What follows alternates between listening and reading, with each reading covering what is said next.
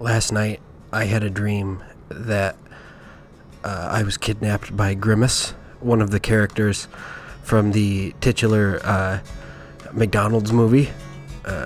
Just him. There was no Hamburglar, no chicken nuggets. Just Grimace.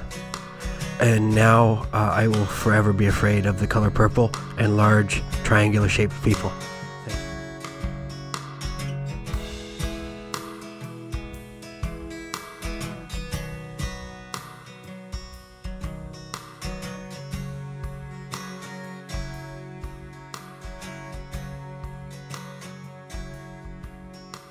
Welcome back, friends.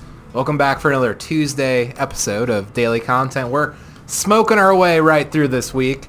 I'm your host, Lincoln, and we have some friends of the podcast with us in the studio today. Hey, guys. I'm Good Phil. evening. Good morning.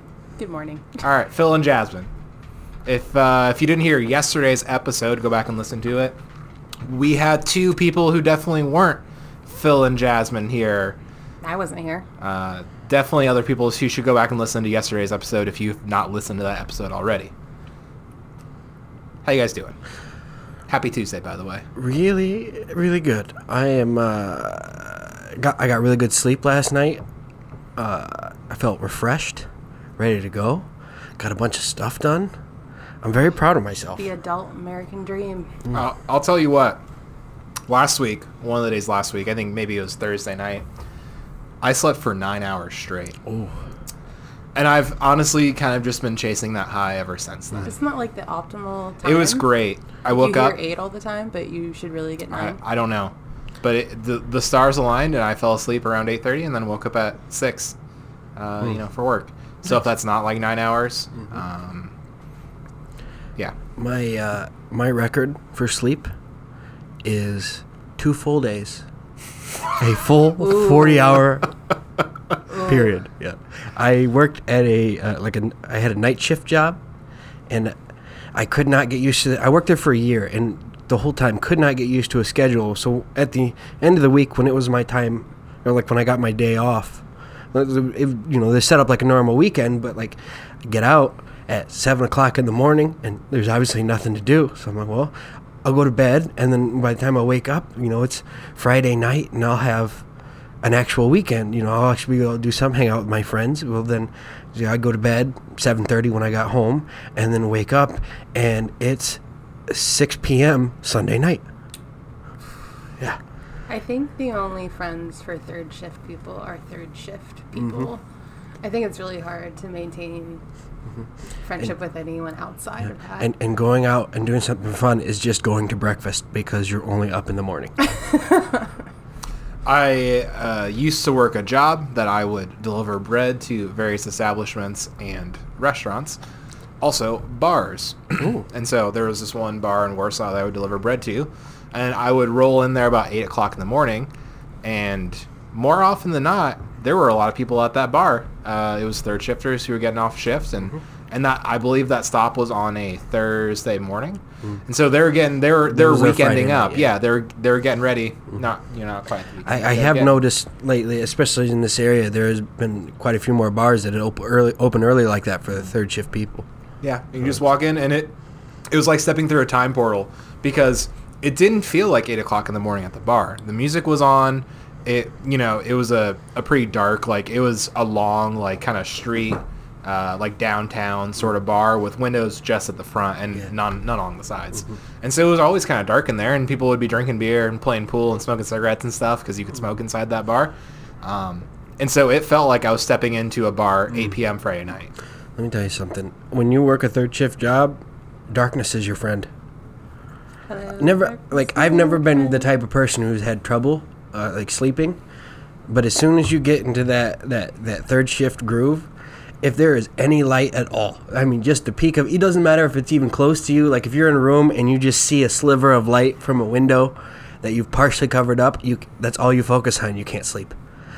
100%. I used to have a third shift job as well, and you get the darkest curtains you can. Yeah, it's hard. It's really hard. At one point, I couldn't find curtains, so I just I lifted a couch up on its side and put it in front of a window. Oh. Yeah. I've hung blankets in front of windows before to try to get it darker. And I've worked as a bartender before, and I remember there'd be like weird fluctuations during the work week where people would come in at like 10 p.m. get one shot and then leave. And they were always always driving trucks. Because the rule is like always Friday and Saturday you're always busy. There were always these weird fluctuations during the week where it was really late and we hadn't closed just quite yet. And there'd be a group of guys that would come in and get a bunch of shots and then leave before we closed. It sounds like what you're describing is people going to the bar to drink. That's true. I'm sorry. Maybe it has no... I'm sorry, not to No, like... you're right. Like, maybe it has nothing to do with that. So speaking of this kind of brings up... So the other day, as I mentioned before in the other podcast we did the other day, I'd gone to breakfast. Well, I went by myself. I live alone. I spend a lot of time by myself. If I go out to eat, most of the time it's by myself, which I prefer, Phil, if you ever want to not go out to eat by yourself, you have my number. You can text me. Fair enough. It's cool. I'm down. See, but I'm a pretty... I grew up in a large family, so my eating habits are kind of like a group of rabid dogs going after the same plate. Me too. So that's just, that's how I eat, and I'm a bit of a messy eater, so I prefer to eat alone. But for some reason, every time that I do that, like, for instance, just the other day, I go in there and they ask you how many is in your partners. Well, just one. And then from that point on, they give you weird looks. And it's even harder for some reason to get, to have a waitress come in and check on you. They just kind of leave you alone. It just happens. I've noticed this happen more. If you come in with a group of people, they're right there every time. But if you're by yourself, they might leave you alone for an hour. I think it's because they think you want to be alone. Well, I've got another explanation I'd like to drop in here, if that's okay with the both of you. Please. Do you suppose, I've never been any sort of wait staff or waiter or waitress before in my life, but do you suppose that they think I could get a tip from one person if I do a really good job, or if I do a really good job, I can get a tip from 4 people at this table? Yeah, that is fair. So, 4 adults, they're probably going to have 4 separate checks. But here's the thing. I always go in, knowing by myself and having that same, mentality in mind, I tip good, If I try to make it worth it, because I know if I was in their shoes, I would be, upset too if I had to sit one person at a table that could sit 6 people. Because that just happens to be the only table that's open, so that's less chance to get money. So at least I'm not tipping enough for 6 people, but I always tip well. Yeah, I think the key is you really get to know who the good tippers are, because there were a couple of elder gentlemen or people that came in by themselves who we knew had their own business, traveled a lot, and when they came in, you knew if you just got them their entree and drink to them quickly, they were going to tip you above $6. And so it's a very calculated game, I think. So if you're consistent and you keep coming in and you just start tipping really big, if you're a good tipper and you come in consistently, waitresses talk. They're going to know that you are going to need to be taken care of to get that tip. Okay, so not to shift the conversation up completely, but also doing that. You have my consent. Yeah. Let's talk about something else.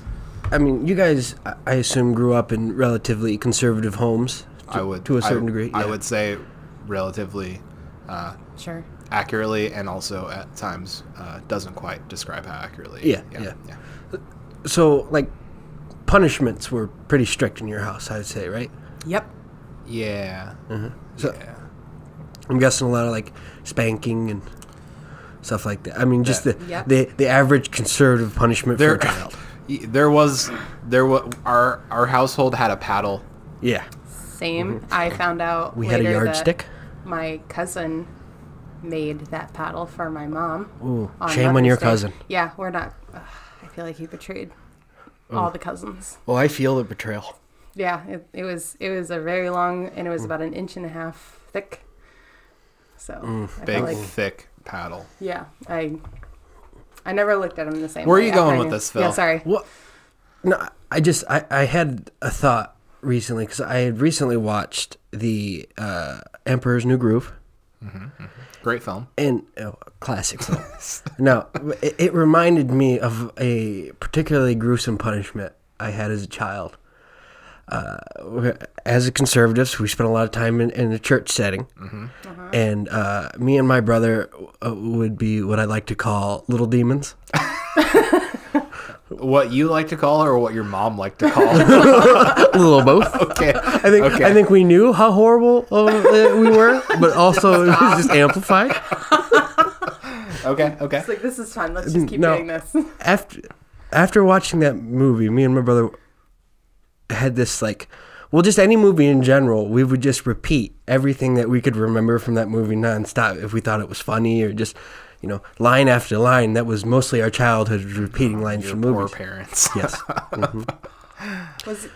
Never mind. Keep go on. Well, there's a particular scene in that movie where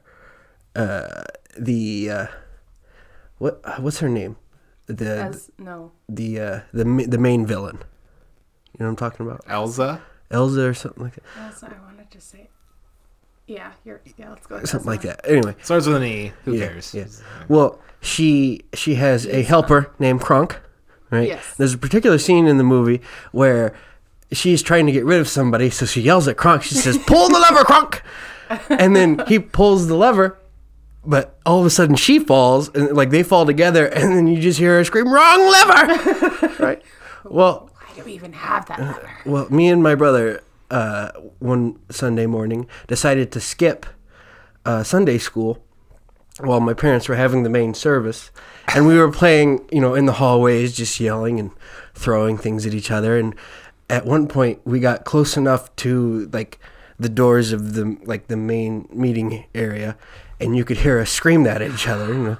My brother says, "Pull the lever, Kronk!" And I said, "Wrong lever!" And then, so everybody heard it. And my God. you could hear, the pastor was talking, and then after I screamed that, it was just silence. And I could feel the dread just creeping into my face. I mean, just the shade of red that I must have been would have been like no red I've ever seen. Oh my gosh. And so, knowing what was about to happen, me and my brother found a bench, and just sat. Just sat and waited this was at the very beginning of the service. So for probably an hour and a half, we just sat quietly with our arms folded, waiting for my mother. And when she came,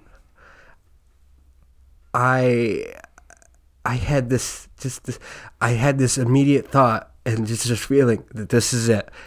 I am 9 years old, and this is how I die. This is how you die. This is the last thing I see will be the floor as I'm bent over, getting just the worst beating of my life. Immense respect for your mother that you weren't even told to stop. You just heard silence and you knew, and you just stopped, because I would have just kept playing. I wouldn't even have noticed that. The fear. When she did come, it was I had almost blackouts where I remember getting grabbed by the back of the shirt and kind of bumping into my brother as we were rushed into the backyard of the church, where you guys didn't even go home. No. Oh. The church was just starting to let out, so there was 2 or 3 people about to get in their cars, and we were in the back yard of the church, maybe 100 feet behind, picking out our individual switches. And the switches were used on us in a manner that I would say is almost gruesome. And I just remember not being able to sit for a week, and now every time I watch that movie and think about that scene, I have a ghost pain. Oh no. Again, just the fear that was implanted by your mother. Just respectable at some points. Did you guys ever experience did you guys ever have a real big punishment that you'll never forget? So there was one time where I was pretty young, and this is going to sound really sad, but keep in mind I grew up in Arizona where nice sand and dirt was just nice. So they were doing construction by my house, and so there's my house, there's a fence, and then you just see a mesa, and then just the horizon. There's just sand and and weeds. And they were doing construction, so they dumped a bunch of this. In Arizona, sand is really fine and really cool, and you can kind of play with it. And sometimes, if you're lucky, you could find clay, which means you could build stuff, which was really cool. So my parents lifted us over the gate or the fence and like let us play in dirt. And I got pretty late, and I was like, oh, I want to go inside. And I was with my friend Alyssa, and she said, we shouldn't wait for your parents. We should just walk around the neighborhood, because it was just like a block. And if you went down far enough, you could walk around to the front of the house. And I was like, well, I can't climb this fence, so I'm just going to walk around. Apparently, right after we left, my mom came out to get us back over the fence.